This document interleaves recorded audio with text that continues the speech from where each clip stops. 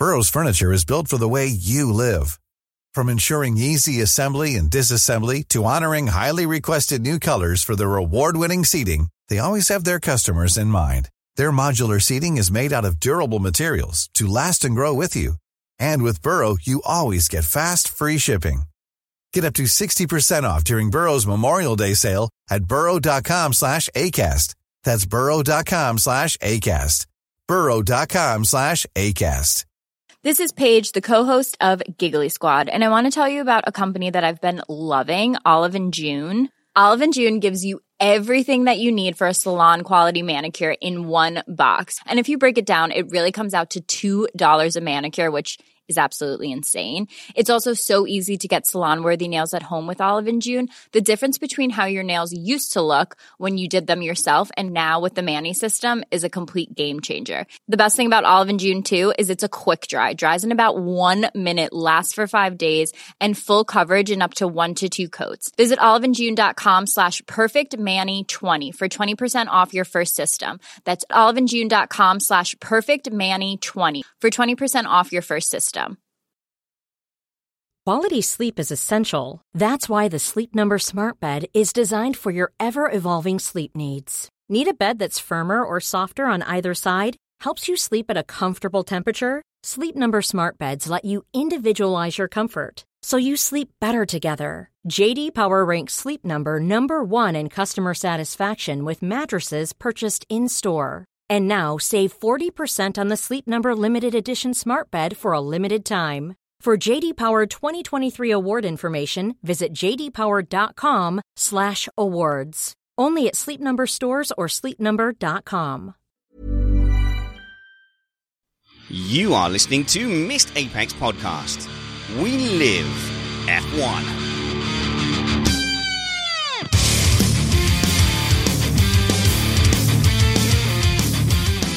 Welcome to Missed Apex Podcast. This episode is called Blue Flags? In a minute, Mum. I'm playing with my friend. I'm your host, Richard Spanners Ready, and I'm joined by Matt to Rumpet. How's it going, Matt?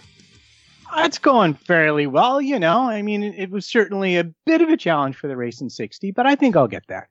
Yeah, see, Matt, though, it's the point in the season now with 6 races left where the racing isn't really as important as the story of the actual title fight. I was actually going to do it all about just Mercedes tire preparation in Q3 of qualifying. Excellent. Is that wrong? Yeah, a little bit wrong. I would appreciate you not making the entire show about tires. But even though on the face of it, that race was quite dull, I think like nothing happened in the second half of note. There was still a real tension to it because of this title fight. So you had Hamilton fans hoping for reliability. You had Sebastian Vettel fans hexing Hamilton and hoping for something to go wrong. And then you had Perez fans regretting defending him so hard on Twitter all week. This is an independent podcast produced in the podcasting shed with the kind permission of our better halves. We aim to bring you a race review before your Monday morning commute. We might be wrong, but we're first. I'm also joined by Anil, no nickname Palmer. How have you got away with that for so long? I don't know, but I'm dreading what you're going to come up with. So please be nice and just remember, my team aren't doing so well in Formula One at the moment, so don't twist the knife, Spanners. Ferrari. Well, see, what I tend to do is fully invite Ferrari fans on when I've confidently predicted a great Mercedes result. Another Ferrari fan who was meant to come on was Nick Numbers Alexander, but he's taken to higher ground in the US and has 4 feet of water running past his house. So obviously we hope everybody involved in that is okay. And hello to the live stream who is being nicely managed by Steve Amy. How's it going, Steve? It's going well, thanks, Spanners. How are you doing? I'll be doing well, so long as you keep a keen eye on that chat room. Let's talk about the race.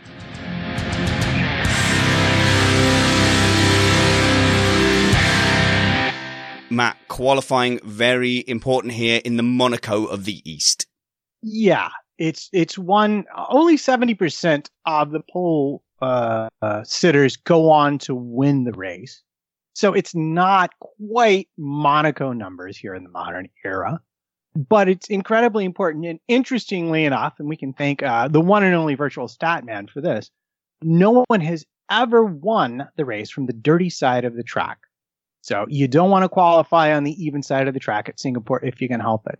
And really, I don't know. I mean, it looked like for all the world, it was going to be just a Ferrari walkover. We get to practice 3. Vettel is up by more than half a second over Mercedes. It really, in fact, it looked like for qualifying, it was just going to be Lewis versus Timmy for second position, and maybe that would give him a chance. While we're talking about the virtual stat man, a couple of races ago, we quoted one of his stats and I got one number wrong. I said if you went 10 drivers back, it would be Eddie Irvine if you went 10 race winners back. In fact, it was 20 race winners back to Eddie Irvine, and that's first time race winners. I got the number wrong. I am really sorry. Please stop emailing me. And Neil, why didn't it quite go right for your team today, Ferrari? Yesterday. Well, I have a feeling that Matt's going to start talking about tyres and tyre temperature, which I think we can all agree is the reason why we tune into qualifying. And it's the reason why we watch the racing. So, Matt, you might as well just pull the plaster off now and just start talking about tyres. Right. Well, I will say that I normally don't like to spend a lot of time on qualifying because usually it's like, okay, 3 minutes left, 2 minutes left, 1 minute left. Okay, Hamilton went faster, Vettel went faster, and occasionally Raikkonen went faster, or maybe in Russia, Bottas went faster. But that's pretty much it. That's qualifying. Maybe somebody snuck into Q3 who wasn't supposed to be there. Maybe a car blew up or caught on fire. That's pretty much it. But this qualifying was quite the story. We start off with Vettel's car in pieces minutes before the start. They're screwing it back together. They had the floor off. I've seen some people say that he got a new floor put on, but I talked to Summers about it, and his general impression was that the car was apart, and it was related to him smacking the wall and denying himself his long run practice in FP2. And so they get it together, but he's out late. And then we see Mercedes on ultra soft tires in the first qualifying session. And man, they were terrible. They couldn't even get close to the front. And in fact, as time ran out, Hamilton dropped from about 9th or 10th to 14th. He was 0.2 of a second away from not even making the second qualifying session. That's how tight it was. And in fact, I believe it was Vasseur who texted Toto Wolff and said, do you know what the difference between being a genius and an idiot is? 0.2 of a second. And Neil, are you actually a Vettel fan as well as a Ferrari fan? I think when we started doing this podcast, it was around when Vettel just won his 4th title. And I remember really hating Seb. I've always hated Vettel. And, it's frustrating because I love Ferrari simply because a bit of nostalgia growing up. I definitely think Hamilton's a better driver. But I went into this weekend and I thought, after what happened at Monza, I'm gonna back Seb. I'm gonna give him everything. And again, it kind of all started with him hitting the wall in practice. I'm interested to hear Matt saying that the repair work they were doing before qualifying was related to what happened on Friday. So why did they spot it so late? Surely, I mean, I'm not an engineer, but surely that's something they should have done overnight instead of waiting 20 minutes before practice. Before qualifying. I would agree with you. The information came from a chat with Summers in terms of, I asked him, do you know exactly why it was off? And he says, I think it was probably, and they may have just had some concerns about maybe some suspension parts, maybe some connections. Because he hit that wall fairly hard. Maybe they saw something in the data in the last practice that made them concerned and they wanted to check it. Maybe they thought they were losing some aero off the floor. Maybe there was some damage that they thought they might have missed.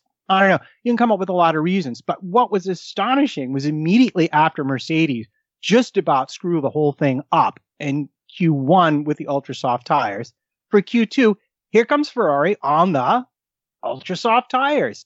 Same gamble, same problem. They get halfway through the session. Raikkonen is like, these tires are too slow. And so Ferrari says, box, in he comes. But we have the bizarre scenario of Vettel telling his team, no, I can do this. I can give you that half of a second. And they're like, no, it's too big of a risk. Come in. And at this point, you begin to get the sense that Ferrari was not a happy place to be at that point. They weren't together. They weren't on the same page. And yeah, you know at that point that their main strategy for the race has been punted. Right. And this is now the second race in a row where qualifying for Ferrari hasn't been really smooth. We had that slipstreaming issue in Monza and they meant to release Seb behind Lewis to get a tow from him, but they ended up stuck behind a Renault. And I recall there was an issue in Spa where they dropped the Ferrari quite heavily and damaged the floor. And it just seems, Spanners has alluded to this in the past, that Mercedes is this well-oiled machine, and they're just getting everything right, and they're just so used to winning. Ferrari, again, like another weekend, it just seems Vettel's having to think too much about the stuff that he shouldn't really be dealing with. And clearly, someone on the pit wall, the communication is just not there. Whoever's making those decisions just seems like they, let's put it this way, it wouldn't happen at Mercedes. Yeah, look, if you want a beautiful, fast car, go and buy an Italian car. I'll just leave it there. Anyway, moving into Q3, Raikkonen was just jumping ahead of everybody, overtaking, desperate to get clean air. I know you were telling me the effects of dirty air in qualifying here are a little bit different to other tracks, Matt. Yeah, this is something that came up in the Sky broadcast. I don't remember who said it, but the drivers were told in qualifying that if they wanted to be clear of the effects of the air of the car in front of them, they needed an 8-second gap because the walls are so close that the turbulence is contained. And so it's not 2 seconds, it's not 3 seconds, it's actually 8 seconds.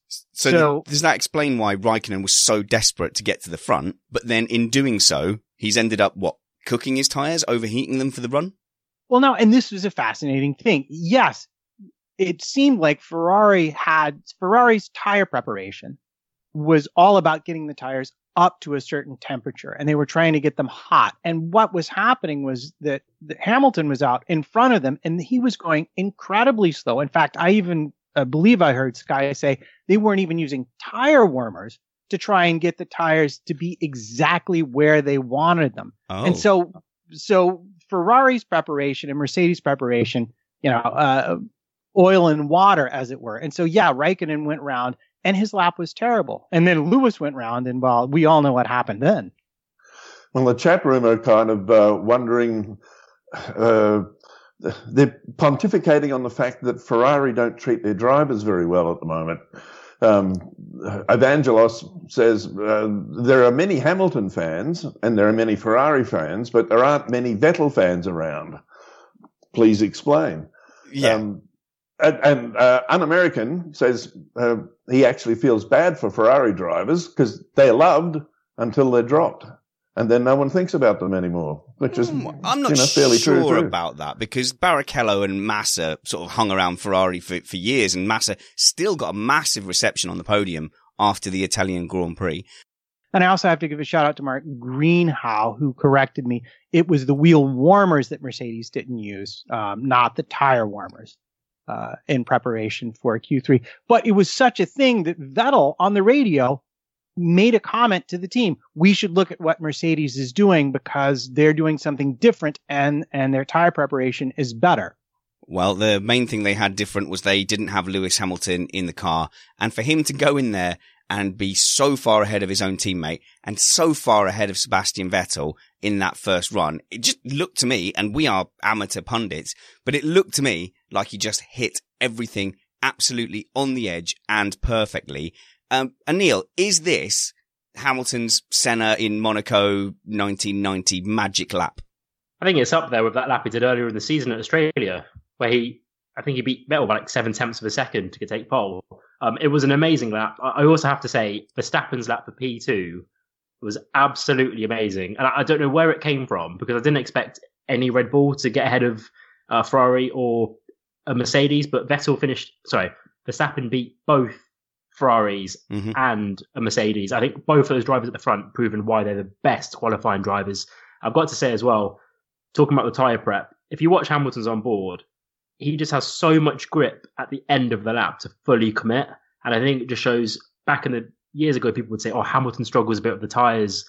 Maybe he can be a bit inconsistent, maybe at the beginning of the season with them. But once he understands them, he absolutely just gets it. You compare his lap to Bottas's, it's very clear that he absolutely nailed the tyre prep. And then on his actual lap, he was just completely committed in that final sector. Definitely one of the best laps I've seen for a long time. Okay, so it could also be down to the fact that Mercedes definitely has the best car. Okay, no time to argue. Let's move on. And now it's time to move on to the race, where Matt will tell us, without arguing my last point, where the race was won and lost. Well, actually, I've done this a little bit differently. this time around, because this is actually a very interesting narrative story. The race was won and lost, aside from the start, with the tires and with the traffic. That's all it came down to. With the tires, it came down to Ferrari having yet again, for the second race running, a single set of softs for each driver. They ran them not at all in practice, bearing in mind that Vettel's running was curtailed in any event. And it was only the people running the ultra softs at the beginning of the race who benefited from having lots of them. And this was interesting because until we got to qualifying, the ultra softs were working very well for Ferrari. And then when we got to qualifying, they stopped entirely and they were never quite able to get them back in the window. So that was one thing. And a quick shout out to McLaren for awesome strategy and taking advantage of that. Good. Well, initially, I can actually argue with both your points. So you think it's been won with the tyres and the pit stops, in that he had traffic. I don't think the traffic stopped him getting up there with Lewis Hamilton. I think the bottom line is Mercedes had so much pace in hand on that first stint that he was just able to turn it up and pull whatever gap he wanted the second that Seb went for the undercut. And I love that you assume when I mentioned traffic, I was talking about Vettel in the first stint and not Verstappen in the second stint. Okay, but relative Vettel to Hamilton, the traffic didn't stop Vettel from closing the gap on Hamilton. As soon as Vettel went to pit, even on newer tyres, he could not match the pace of Hamilton when he decided to turn the wick up to stop the undercut. Right. What was interesting and traffic related was not that in the beginning of the race, but it was Perez in front of Vettel after the pit stop, which what happens is I went back and looked at the times, and my only caveat here is that the times on the app and the times for the TV people seem to be a little bit off. There were some discrepancies. People were complaining about it. But looking at the lap times, lap 15 was where Perez was the last lap that Perez was basically as fast as Sirotkin, whom he was eventually trapped behind. He was slower at 16. He was slower. And when he finally came in 17, in sequence with Verstappen, he had lost enough time that he came out behind them. And the question is, do you think Force India maybe left him out there? Could he not drive to the time? Or did he waste his tires defending against Vettel when he really shouldn't have? That's not how I saw it. I didn't see that Vettel was hindered by Perez after his first stop. Anil? I'm pretty sure Vettel lost about 2.5 seconds on that lap to Perez. Yeah. He lost loads. Yeah, he did. Because he did a PB, or even the fastest sector. I think, he lost about 2.75 seconds. So are you guys saying that if it wasn't for Perez, Vettel would have been ahead of Hamilton? No, I'm saying no. So he easily would have had Verstappen. Let's just. Oh right. Well, easily would have had Verstappen, but he would have been closer to. He would have been closer to Lewis, but ultimately, if you look at the nature of the Singapore circuit, and you see this every year, is if everyone just pushes, you tend to get a field spread of about 3 seconds between cars, and you've got to have an extraordinary outlap to really get an undercut on the driver ahead of you. So Perez certainly cost Vettel P2, but I don't think ultimately Hamilton would have had it. Yeah, but what I mean is Vettel on pace was not a threat to Lewis Hamilton today. So the race wasn't won and lost by the tyres and the fact he was held up by Perez. Hamilton won that race by doing a stonking qualifying lap and having great race pace as well, Matt. I'm not going to agree with that because they put Vettel out on the ultra soft tires that had turned terrible for them. And by lap 19, Vettel was like, this is a bad choice. These tires are not going to make it home. But he was slower in the first stint as well on the Hypersoft tires. Slower in the first stint. Hamilton was not running at his full pace, and neither was Vettel. We don't have a great comparison between the two of them. We really don't, because they're all trying to manage the Hypersoft to go long enough to make a one stop. But here's the crucial difference. Mercedes brought 3 sets of soft tires. They ran those soft tires and they understood how to use them correctly in the race. Ferrari did not. And Ferrari, and granted they make that choice a while ago, but again, 2 races in a row, they really needed that soft tire to work and they didn't have the information they needed to use it to their advantage. Ultimately, track position decided the outcome of this race. If it was the other way, if it was the other way around, I don't think anything would have changed. It's just the nature of the circuit. I would say Mercedes' pace on the soft. I think a lot of people going into the weekend thought the soft was going to be a useless tyre. But I think the thing to keep in mind is in the races now, they're not sprinting to the end. They're just going to a set pace. And you could see from the onboards, no one was particularly pushing. I think even Hamilton's times in the first stint, he was 12 seconds slower than he was yesterday. So ultimately, qualifying is what decided this race.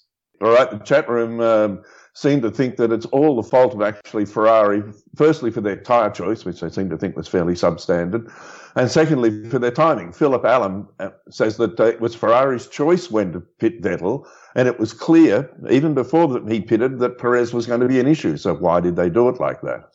Okay, so I've seen a lot of comments about people kind of calling for the head of the Ferrari strategy guys, and I think you tend to see this a lot in Formula One where a driver gets a bad strategy and everyone says, oh, yeah, it was terrible. I don't think Ferrari's strategy was that bad. I think they were in second. Vettel got a good start. And they basically went for the undercut, didn't they? They went for the ultra soft. And Vettel came out into clean air initially. I think he had 2 or 3 laps until he caught Perez. It was only once he caught Perez. And that was when he started to lose a lot of time. And that's what allowed Verstappen to end up coming up ahead. They could have been conservative and gone for the soft tyre, but that wouldn't have helped them regarding Verstappen. Perhaps the only thing they could have done is to run long. But ultimately, I don't think their decision at the time was that wrong. Matt, feel free to disagree with me. Tell you what, Matt, before you disagree, wasn't there only 1 lap's difference between Seb and Lewis pitting? Yes. Yeah, there was. Yeah, that's what I'm saying. That's why I was so surprised that he managed to catch up with Perez so quickly, because I'm sure Vettel came out and there was a 4-second gap ahead. But anyway, let's just caveat that we're disagreeing with that. So he caught up 5 seconds in 1 lap, Matt. Well, I don't know if he caught up 5 seconds in 1 lap. As I mentioned, the timings on the app were a little bit dodgy today. But he had clean air initially to drive into, and I believe Hamilton emerged in front of Perez. And the following lap was the lap that Vettel got by. But the question was never really, was Vettel's undercut going to work on Hamilton? It wasn't. His out lap wasn't fast enough, and Hamilton's in lap was fast enough. Yeah. The question was he going to stay ahead of Verstappen? And this is when I just want to go back and point out Q2, where Ferrari was unable to convert their strategy of starting on the ultra soft tires. They were up against it. Their preferred strategy was never in play for this race because they couldn't start on the tire they wanted to. And that was an argument that Vettel was having during qualifying. I will say that I think Ferrari as a team is in a little bit of disarray, whether it's due to the pressure, the loss of Marchione.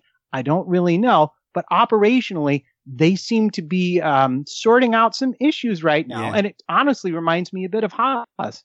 Well, when you've got the kind of underdog status with the second best car, it does help you sometimes to try and run a bit of an alternate strategy, which Ferrari weren't able to do. Look, we will talk about who's got the best car in a little bit, but I mean, God, Mercedes looks so strong. I know you're putting it down to Vettel didn't do this right. They didn't get their right tyres. They didn't get in the right pit stop window.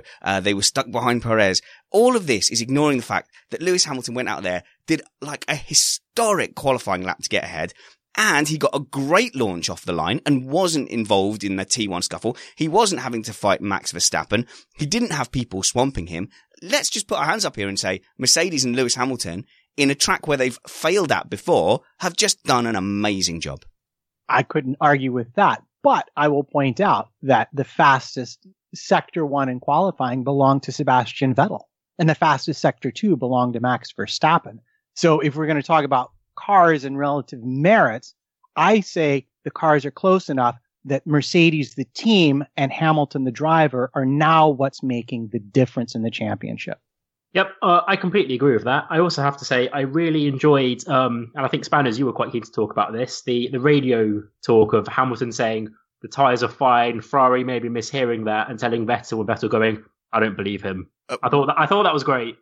Well, actually, I misheard that as well, because I heard Hamilton say that and I thought, oh, great, he's talking about the tyres again. And I was thinking, surely he's just managing this pace. Otherwise, he's really slow. So when he said, when I thought he'd said the tyres were shot, I went, oh my goodness, he's not just keeping a train behind him to stop people having good pit windows. He's actually, struggling. But then apparently I'm wrong. Apparently he said his tyres were completely fine. And why wouldn't they be, Anil, if he's driving that slowly? Yeah, I definitely didn't think there was going to be a problem with the tyres. As I said earlier, he was going about 11 seconds off the pace. And in those early laps as well, he was going so slowly that I think Vettel was about a second behind him. And then Verstappen was a second behind Seb. And that doesn't happen at this circuit if the cars are pushing. Yeah. Although there may have actually been additional team radio that we don't hear, because sometimes what's broadcast is different to what the teams all hear. They've got like an additional channel. But yeah, I think the Ferrari pit guys probably got the message wrong and told Seb the wrong message. And why bother saying that? Because Seb himself, if he's a second behind Lewis, has a pretty good shot of Lewis's rear tyres. It just seemed like a really pointless message. This brings us all, doesn't it, Matt, to the tactics on street circuits versus normal circuits. So we saw, I think, in Bahrain, Mercedes messed up by choosing track position on a track where it was very easy to pass. But now what we're seeing basically with street circuits, we saw it in Monaco as well. The tyre wear doesn't matter to some extent, because if you've got the lead, you can pretty much park it and just wait until you think you've got to the point where your next set of tyres will finish the race. You can, with the caveat that traffic matters. And we can look at the midfield to understand this if we look at what happened to Perez. It wasn't enough for anyone to park it. You had to go fast enough to have a pit window and not get stuck behind someone. And in this race, getting stuck behind a Williams turned out to be the worst possible choice.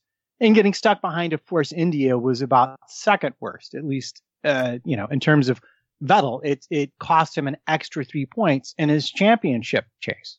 All right, let's have a row. Whose fault is it?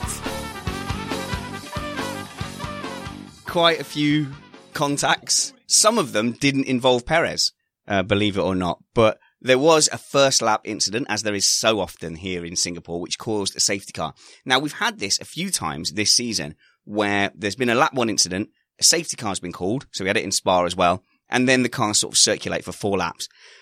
On the face of it, that might be quite disappointing, but I've gotten to enjoy it because there's the first corner and first lap melee.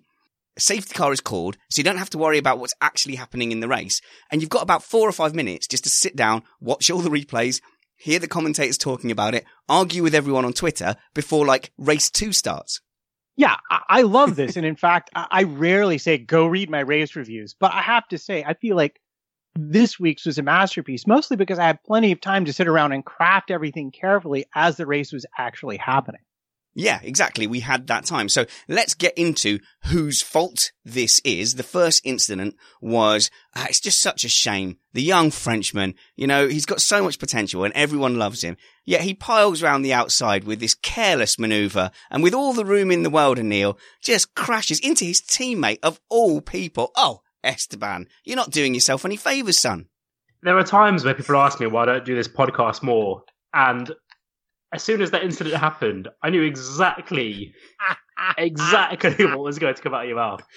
Okay, Perez intended to leave Ocon a car's width. He just lost it a little bit in the corner, perhaps understeered on colder tyres, and hit Ocon. Ocon's entitled to go around the outside. I think Perez is entitled to be a bit feisty. Of course, what ended up happening was much, much worse. And had the events of the incident that Perez got involved later on in the race not occurred, I think people would maybe give Perez a bit of slack, but yeah. But Matt, come on. I know you're an Ocon fan, but there was a lot of room to the right-hand side of Esteban Ocon. It was an unnecessary risk. Why was he running so close to Perez in such a low grip early phase of the race? That's your teammate. It's just reckless. Yeah, there was so much room that at the most minor contact, Ocon was directly into the wall. Now, you could argue, and I would agree, that Ocon was definitely trying to compromise Perez's exit from that corner. I wouldn't argue with that at all.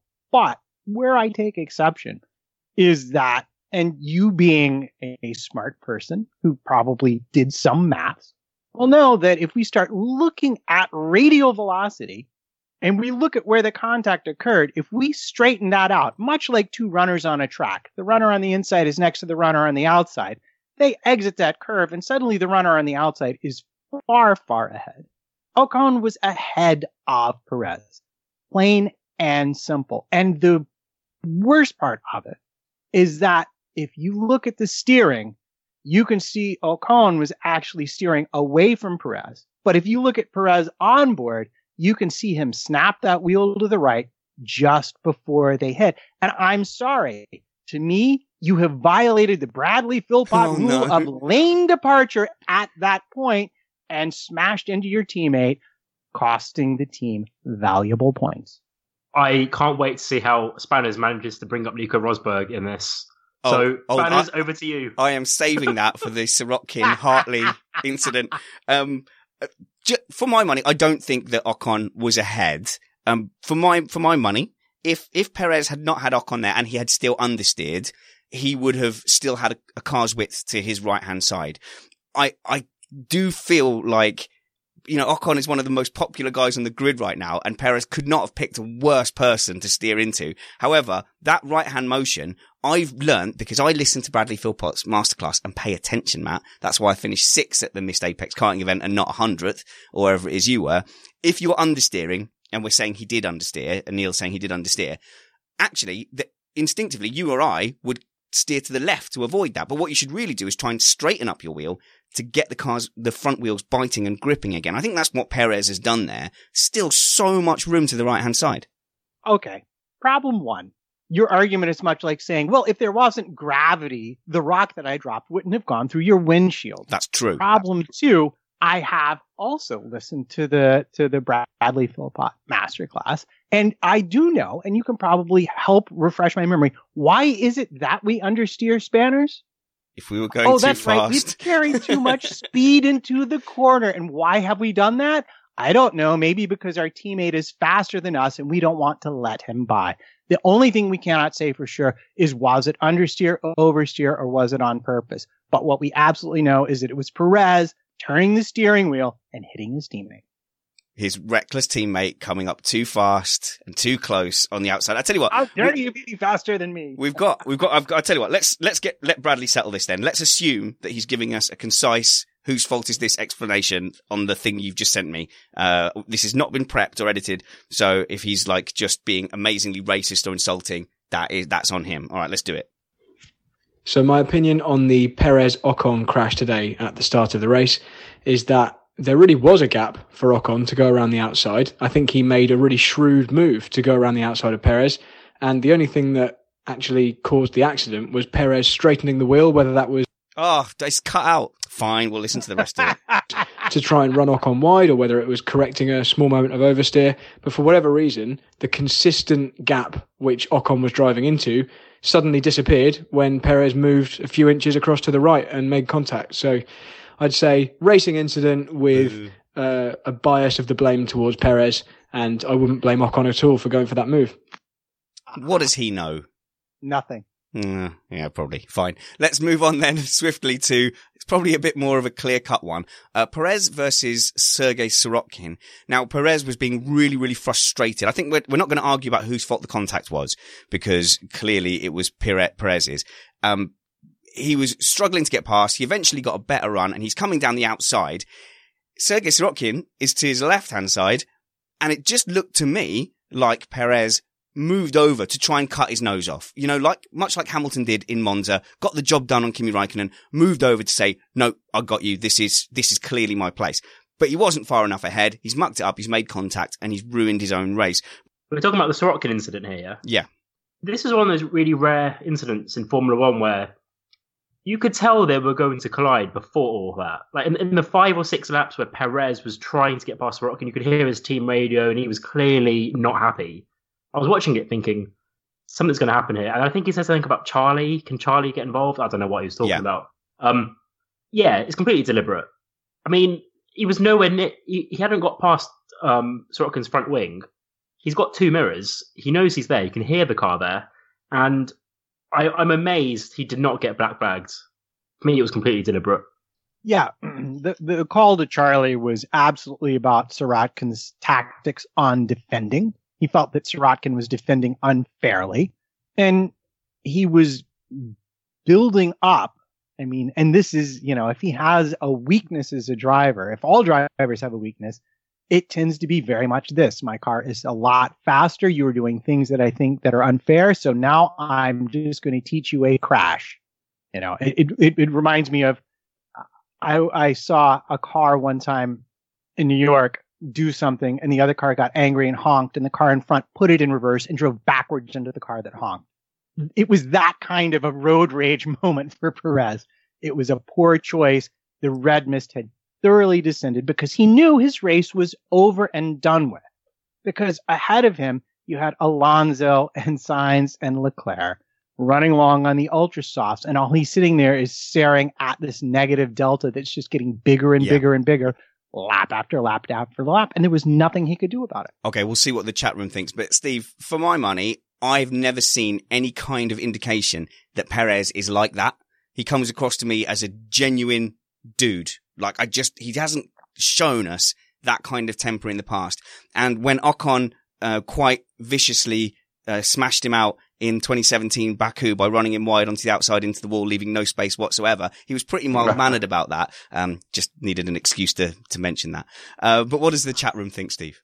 Well, firstly, I've got to say I'm not quite so sure about Perez. I've always scratched my head and thought he was a petulant sort of driver. I just had, since whenever he came into the sport, he's always seemed to me someone who complains and tends to push his teammates and others right to the edge. Anyway, the chat room are really after his blood, to tell you the truth. Raoul Waters says Perez had a Fanati moment. It's just that he couldn't reach into the cockpit. Oh, with the guy who reached over and grabbed the biker's brake. Yeah. Unbelievable. Yeah. Yeah. But I don't think so. The thing is, though, after having been stuck behind him and finally pulling off the move, I don't think that would be his instinct. Would be right. I'll just ruin everything. I've put all that effort into getting past him, and now I'm just going to chin him. Go on, carry on, Steve. Ray Thompson says that Perez whines more than a straight cut gearbox, which is dead right. And Rob Graham just says Dick Dastardly. Very cunning. Okay, good. Right then. So we're blaming Perez for that. I still am going to maintain that is just, he was trying to show him his gearbox and it's gone wrong. He's made an error there. I'd love to hear it from his own words. So is he paying you, Spanners? Does he have your bank details? Or? He's got incriminating photographs of me in compromising hotel room situations. Anyway, that doesn't stop your career. You can rise to the very top of power and have that kind of situation against you. But let's go on to the next. Whose fault is this? Sergei Sorokin, again, that dastardly Sergei Sorokin penalised for impeding Brendan Hartley. So who do we think's fault was it, Matt? Oh, that was Sorokin's fault. There's about zero doubt about that. And the answer is because he basically drove Hartley off the track before the corner, not after the corner. Aha. Well, Anil is going to have a different view because when we argued years ago in 2016 about Nico Rosberg punting off Lewis Hamilton on the outside, you said to me, this is what you said to me. You said to me, Nico Rosberg does not have to take the apex. He can pick any line he wants. So why is this any different? Sergei Sorokin just picked a much wider line and it was up to Hartley to deal with that. I hate you. I genuinely, I hate you, Spanners. Anyway, first of all, completely different circumstance. Exactly the same. No, it's not, because Sorokin didn't have, brake-by-wire failure, and there's a ball on the outside. Apologies for the language there, if that counts. So the penalty was for forcing another driver off the circuit. However, I need to see it again, but I'm pretty sure that Hartley locks up and actually runs quite wide anyway. So he actually kind of runs off the main racing, and then it just seems Sorokin kind of follows him off as well. He's like, "Oh, you're going to go wide, mate. I'll join you." Basically, here's how I saw it. I saw it that Sorokin had decided he was going to usher him off to the outside for as long as that took. And I think Hartley probably did overcook it as well. So, yeah, I think you've got a good point. Sorokin's gone, oh, hang on, you still haven't turned, so I'm not still going to turn. Yeah, I would certainly lean it towards Sorokin's fault. It just seemed a bit clumsy. I don't know what damage he might have actually had at that point, because I know he got barged before, but I would certainly lean it towards him. However, let us never bring up Austria 2016 again, Spanners. You need to get over it. Never bring it up. I'm over it. I just want consistency, Anil. I want you to have the same opinion then as you had for this exactly the same scenario. That's all I want. Consistency. That's all I want. Trumpets. God, Yeah, and, I hate to point it out, but in Austria, because we're going to apparently argue about 2016 now, because why not? No! Why are we talking about this Hamilton race? turned the wheel first. And here, Right. neither one of them turned the wheel until Hartley was completely off different. the track, and that's why Hartley gets the penalty. Oh my God, Anil is so triggered right now. But, the funny thing is, I agreed with you about Austria, but I just am telling you, they're not the same situation. Anil, you can have the last word, my friend. Seeing as that you're probably not coming back. It was nice knowing you both, or three of you. I've nothing more to say. I think it leans towards Sorokin. I think it was clumsy from the pair of them. As I say, I think Hartley clearly messed up his braking zone and almost missed the corner. Sorokin, I guess, misjudged his braking zone because he was too busy looking at Hartley. I think the penalty's fine, but it is what it is.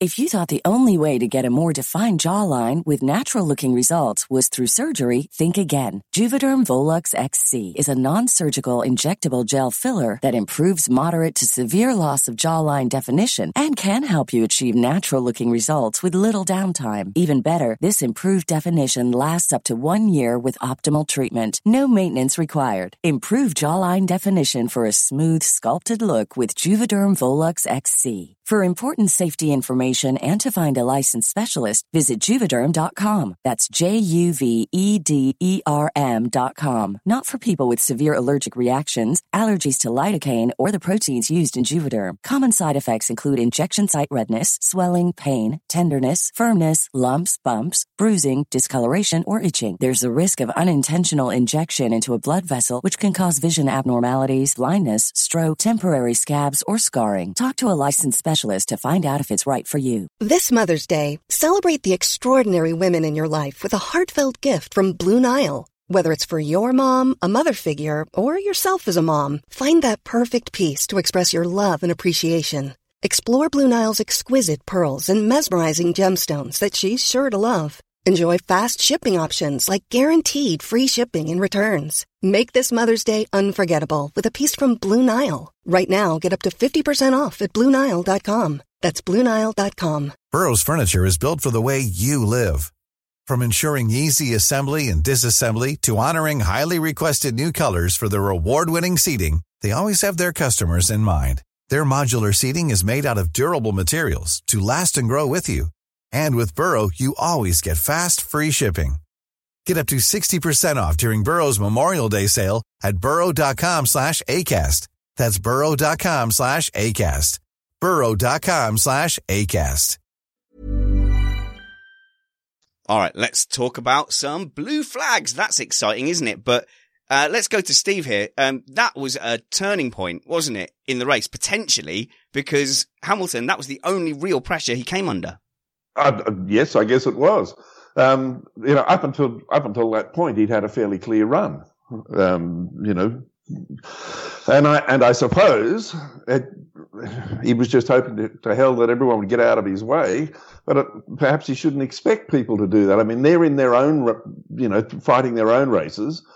So you've got to sort of understand that as you come up behind them. But Trumpets, we saw Charlie Whiting getting involved in the green room. They tried to get all the reporters out, but they didn't quite do it in time, did they? No, but I will admit I missed that part of the broadcast. So. Basically, Charlie Whiting came in and he says, sorry about the blue flags. And then the cameras got kicked out and we're like, oh, no, come on, let's hear the rest of that at least. Anil probably heard that. Yeah, this was by far the most interesting part of the race. Oh, no. 100%. It was as in the actual blue flag incident and not what happened in the driver room. Yeah. It was a bit strange. I did see Lewis had about a 5-second gap to Verstappen, or maybe 6, and then it suddenly dropped to about 4. And then next time I looked up at the TV, Verstappen was directly behind Hamilton, and it all seemed to be because, and again, the blue flag situation stuff. Because if you're a driver and you're in a battle and you think you're about 2 seconds or a lap faster than the car in front of you, you're just thinking, I want to overtake him and disappear. And Lewis just happened to catch a train of cars at the wrong time. I have to admit, I thought Max had a chance. He had the tiniest chance to try and make a lunge or stick a nose in. I think the Max at the beginning of the season probably would have caused an incident there, but he thought better.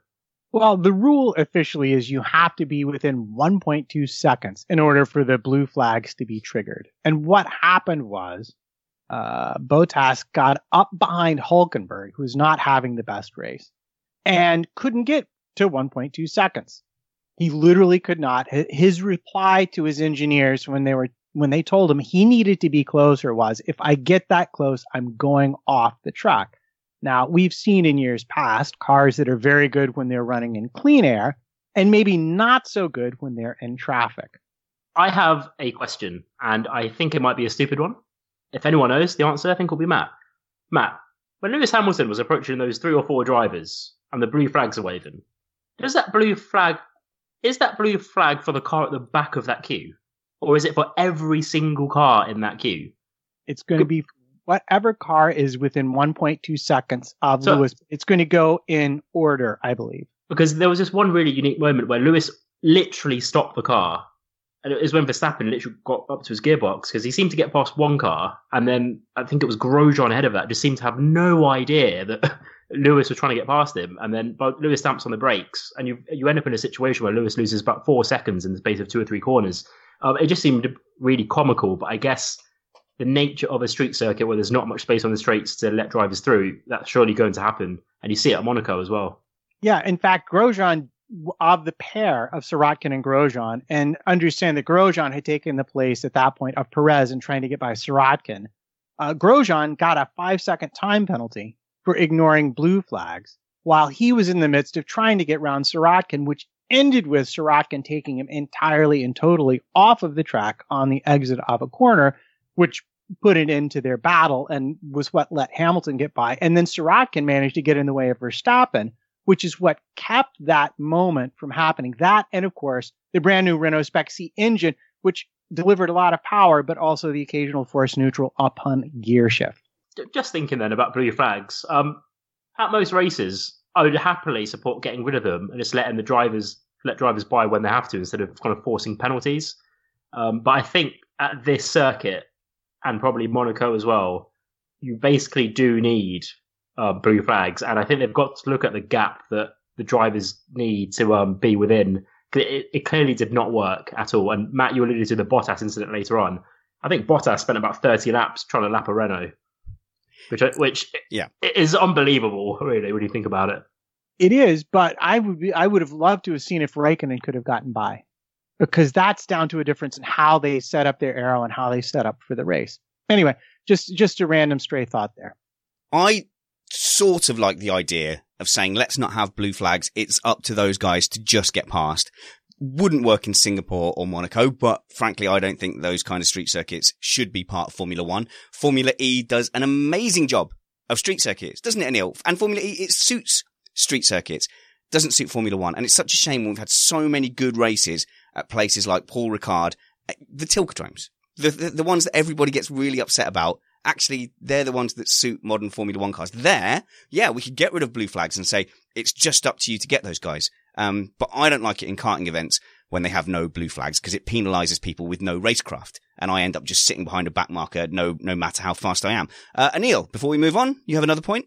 Well, yeah, just kind of following up from that. And you're talking about the street circuits in general.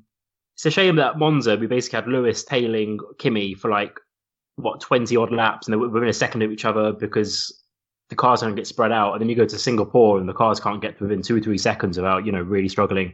And as you say, for those type of circuits, just leave it to Formula E, because those cars can get really close to each other. I know Singapore's an amazing event and the cars looked incredible in qualifying, but come on, it's a 2-hour Grand Prix. I need something. I fell asleep for like 10 laps. A lot of the purists, and like Jake Sanson made the point last week, he said, we used to be fine and happy with waiting 3 or 4 races for a good race to come along. Yeah, well, guess what? Things have changed. I'm not happy with that anymore. I don't want a series that occasionally delivers a good race, when we could so easily make an event where we might complain if there was half the race doesn't have a lot of action, but generally every week there's an opportunity for people to pass and race each other. I just want to bring up Vettel, if we can move to Vettel and his strategy at Ferrari. Whilst the race was pretty dry, there was this underlying kind of tension about whether Vettel was going to get to the end on his tyres. And especially, I think very early on, there was a radio message from him where he said, I don't think I can get to the end. I was fairly convinced early on that he was going to have to make another pit stop and probably fall back behind that train of Bottas, Raikkonen, and I think it was Daniel Ricciardo in the second Red Bull. And you saw at the very end, well, towards the end of the Grand Prix in the last 20 laps, I think he lost about 25 seconds to Verstappen, so his tyres were clearly shot. If there was one tiny bit of tension in that top 6 battle, it would be, could Vettel get to the end? But overtaking so hard anyway, he probably would have been able to defend it. Okay, so there's some excitement. I want to ask the chat room a question, and I want my panel to answer it first, because about 3 weeks ago, I think it was after Spa, I said, what car would you rather be in for the title run-in? Would you rather be in a Ferrari or a Mercedes? Assuming that you're a really good race driver, okay? You don't get to pick the driver, it's you, and you're really good. So, Anil, for this title run-in, you're on even points. Which car do you want? The Ferrari or the Mercedes? I'm going to say Mercedes, because if you're saying you're saying me personally, but presumably that comes with the pit wall, the strategy, that winning mentality.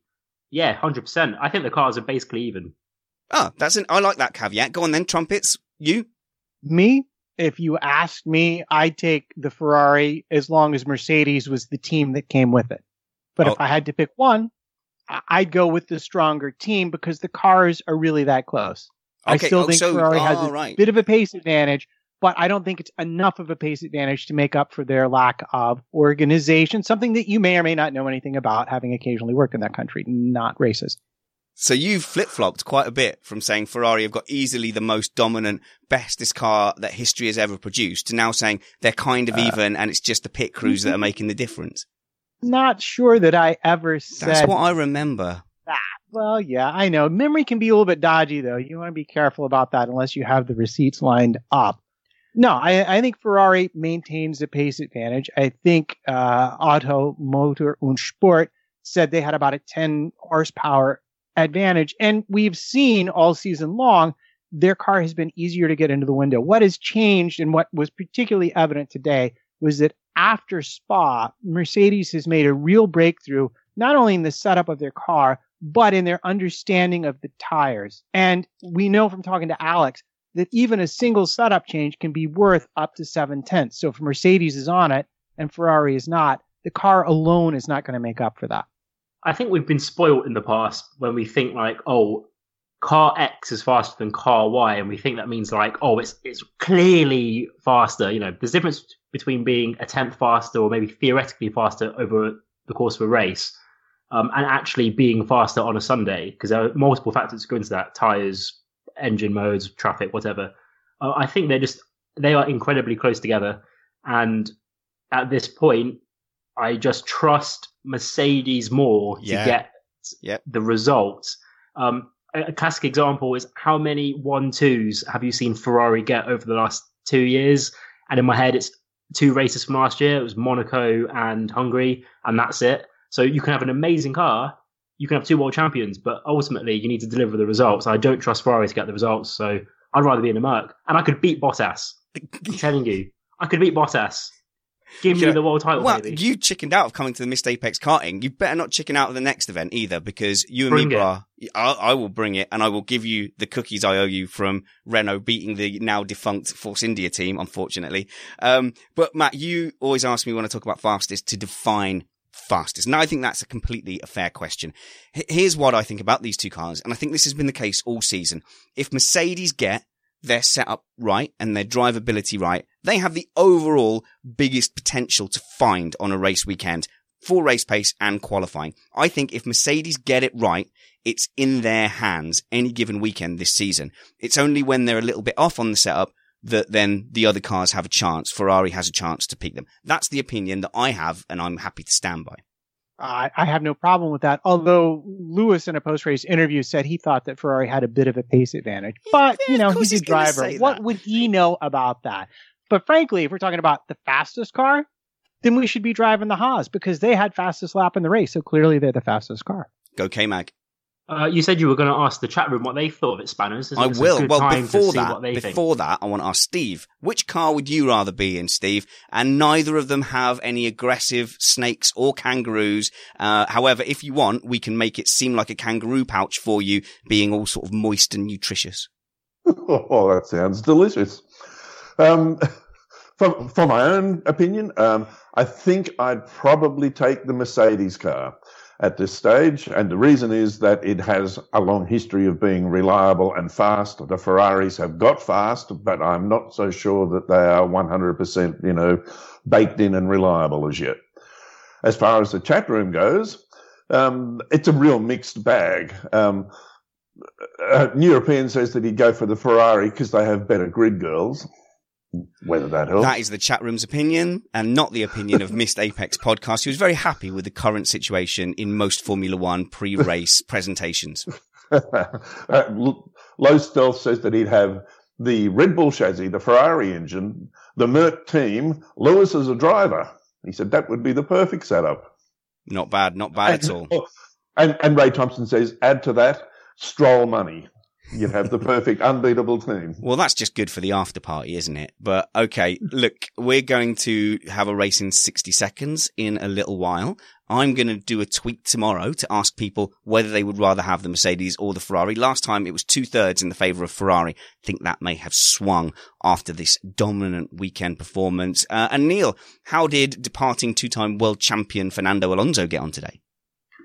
Yeah, he had an amazing race. He ran this ridiculously long stint on the Ultrasoft because, of course, he qualified P11, which if you could ask any team or any driver that wasn't in the top six, where could they qualify?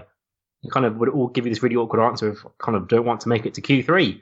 He qualified 11th, I think, so he was the first driver to get free tyre choice, ran an incredibly long stint, and whilst everyone was kind of covering each other or having to pit early on the Hypersofts, he then stuck on a set of softs and yeah, P7, and I think he's had a few P7s here in McLaren Honda. Those glory days of McLaren Honda.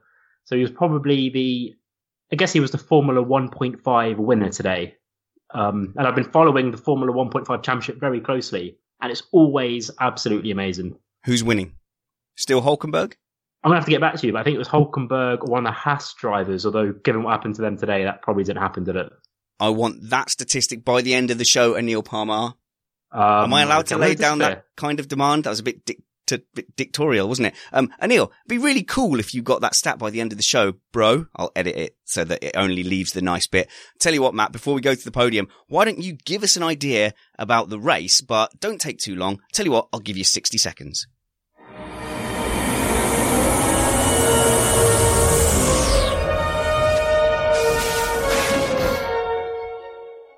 Lights out. Good start, Hamilton. Vettel on Verstappen. Ocon and Perez. Contact. Ocon out. Vettel past Verstappen. Safety car. Safety car in. Good start, Hamilton. Vettel pits. Ultra soft out behind Perez. Hamilton pits. Softs in front of Perez. Vettel trapped behind Perez. Verstappen pits.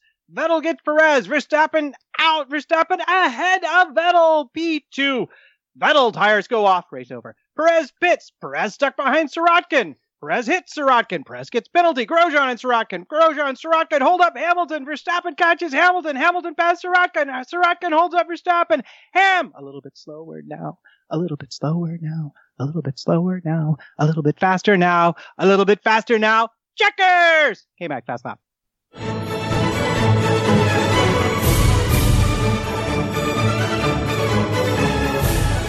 So what you're telling me is it really was all Sirotkin's fault.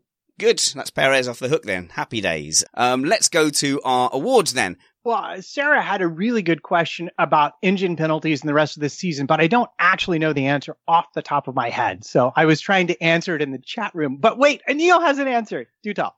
This was the first race since Abu Dhabi 2016 where all the drivers started the race in the position they qualified in, which blows my mind. So that's no penalties, like engine penalties. That's no one getting penalised for blocking. The order they qualified in was the order they started the race. That's amazing. Just had to bring that up. Cool. Tell you what, I am banning Lewis Hamilton from getting thing of the weekend for that stunning lap or even the win. So, Matt Trumpets, who was your thing of the weekend? McLaren and Alonso. Their strategy on the Ultra Soft worked to perfection, and they were best of the rest today. A position that they really don't deserve, except for, well, they were actually best of the rest today. And of course, they had a little help from a Williams. Anil? I think I would also say Alonso. If I can't say Hamilton, if you ban me from Hamilton, I would say him. Between him and Verstappen. But yeah, I'll go for Alonso for the exact same reason Matt said. Okay, so for me, thing of the week is, of course, Sergio Perez's robust defense on Ocon, managed to hold him off. Unfortunately, Ocon ended up in the wall. But how can you avoid that? If your faster teammate is coming around the outside of you, you've really got no choice, have you? Steve, who is your thing of the weekend, and what is the chat room up to? My thing of the weekend, if I can't nominate Lewis for that amazing lap, would have to be, and this is going to stick right in my gut, I can tell you, would have to be Max Verstappen, because his lap was also pretty mighty, and I'm definitely not a Verstappen fan, so... Yeah. Now, hang on a minute. You wouldn't be keeping to nationalistic stereotypes and supporting Daniel Ricciardo just because he's an Aussie. Of course. I'm not allowed to do that. I'm Hamfosi. I'm biased. I can't do any of that. Except when but Lewis is, the winning driver, the top driver. Of course you're going to get stick, Ricciardo's not there, and if he was the number one driver, I guess people would give me stick for doing it, for supporting him so heavily. Yeah, funnily enough, I didn't get that much abuse for being a Max Chilton fan. No, I'm joking. No one was that. But poor Ricciardo, though, he has kind of disappeared since he announced his move to Renault. He's been pretty anonymous. I heard somewhere that he's not allowed into any more of the Red Bull technical meetings. He just turns up on the weekend and drives. So you can understand that, he's not putting in too much effort. And obviously, Red Bull are not going to, let him know about the latest developments and upgrades and, all their secret strategy and stuff. He's just got to get in the car and do what they tell him now until the end of the season. I've just been accused in the chat room of being Perez Fosi. There we go. Who's the chat room's thing of the week? Oh, I've been too busy talking to you guys. You had one job. Sorokin is probably the one that's mentioned quite often. For getting on telly. And we should say Steve doesn't have just one job. Steve actually does all the video and stuff as well. So that's a terrible thing for me to say. Let's go on to the bad award. Oh, no, you missed the apex. Who missed the apex for you, Matt Trumpets? Ferrari's tire allotment. Sorry. There were many choices. Perez was definitely up there. But if we're talking about the title race, he missed it into Sorokin and he missed it into Ocon. That's twice in one race. I mean, that's a powerful play for missing the apex. Or did he hit exactly what he was looking to hit? Either direction you wish to go with that, I've got a question then about tyres. You've slated the tyre selections in the last couple of races. Looking forward, do you know if that is going to affect Sochi, where tyres last forever? I don't know because I have yet to see the selected sets. Cool. And Neil? They are taking the Hypersoft to Sochi. Oh, good. Thank goodness for that. But even then, I mean, it's such a low abrasion track, isn't it, Neil? Yes. Well, here's what's going to happen, Spanners, and we all know this. They're going to test out the Hypersoft, and everyone's going to say it's degrading too fast. They'll qualify on it. Lap 15, they'll all put the soft and run to the end. Yep. All right. Good. Who missed the apex for you? I would say Jock Clear or whoever it is on the Ferrari wall that makes strategy, because they just seem a bit, I don't want to say useless. That's a very harsh word. But I think you could do a better job than them, and that's saying a lot because you know what I think of you, Spanners. So there you go. You admire me. You admire me greatly. Steve, who is your missed apex person or thing? My personal one has got to be Perez for the very reasons that Matt gave out twice in one race. Dubious. So I've got to say that the chat room seemed to think it could be anybody, but European has a good suggestion, and that is that Ferrari's Twitter manager missed the whole circuit, not just the apex. Tell you what, that is going to be a pony award. Yeah, the chat room has a second nomination that I think I feel compelled to put forth, which is the new Formula One app and F1 TV Pro both managed to get it wrong this weekend. Tell us about it. Well, they've updated the app and you can no longer see the timings of the drivers along with the circuit. You no longer get any tire information from the app.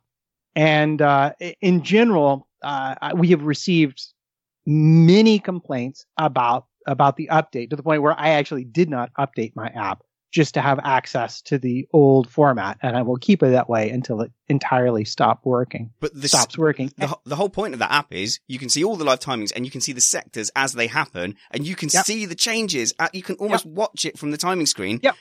And they've just taken that away. But why else would you give them money?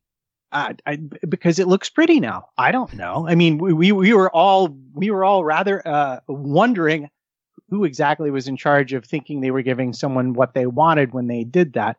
And then apparently the TV service, which I will say worked great for me when I was out of town, apparently was down for the first 30 minutes of the race, which was basically the whole race, given what happened to Ferrari. Okay, and I'm going to give the Missed Apex award to Valtteri Bottas. You just can't be that far off your teammate and survive in the top team. I mean, this is Heikki Kovalainen levels of being behind Lewis Hamilton, isn't it? You've got to do better for more of the season. I don't know what's going on in the background. I don't know what he's suffering with, but I think in Monza, they just said, yes, we know that there is a performance difference. They didn't say he's got a problem. They didn't cite any kind of excuses. It's just that he's that far behind. And this is the very top level. It seems like a massive gulf to Lewis Hamilton. You can't help but feel that Bottas must also be underperforming. We've got one award left, which is... Daddy, I want a pony! And I want it now! As the chat room mentioned, we do have to give a pony award to the Ferrari Twitter account.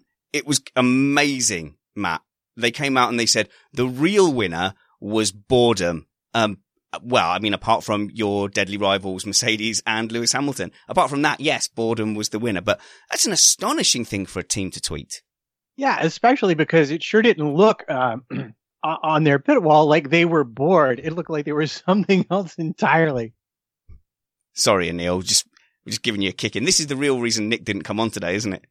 It is. He's actually fine. He's actually just playing his PlayStation. He's just completely trying to avoid us.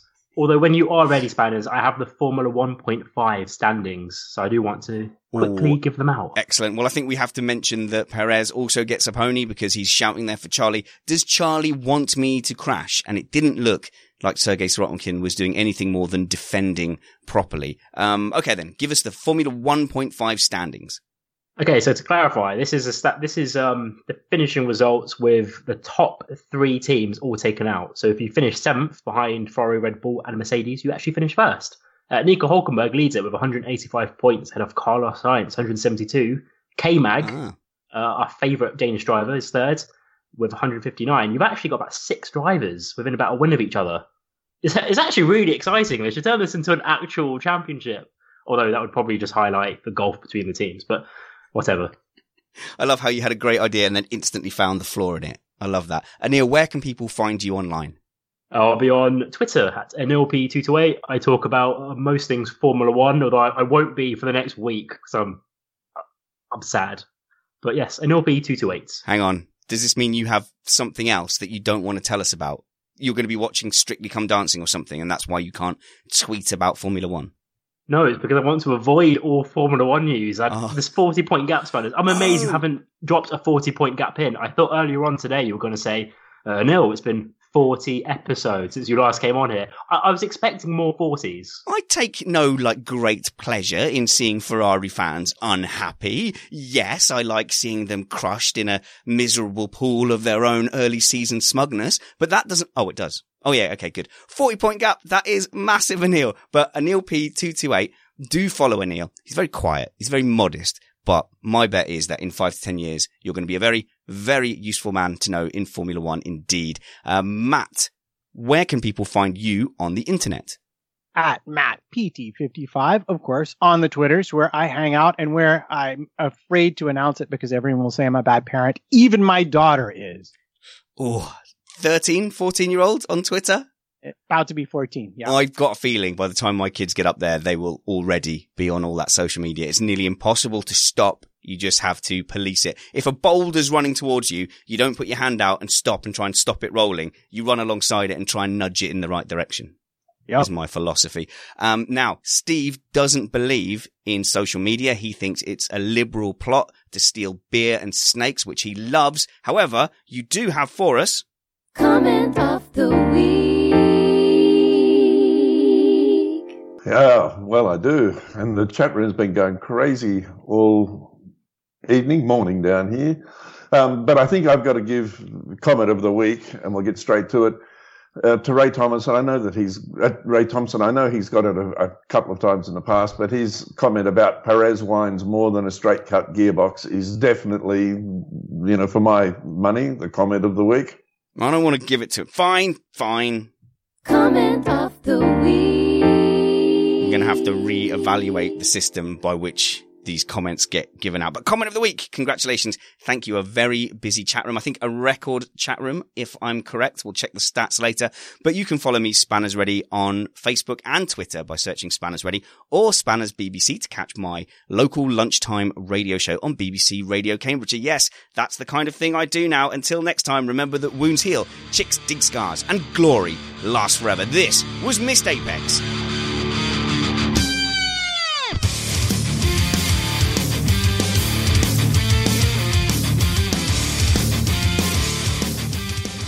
And do you remember I said that there would be a voice you recognise doing a Singapore preview on my Saturday morning radio show? It was Jack Nichols. Jack Nichols popped on for 5 minutes and give us a really good preview. What a very nice man.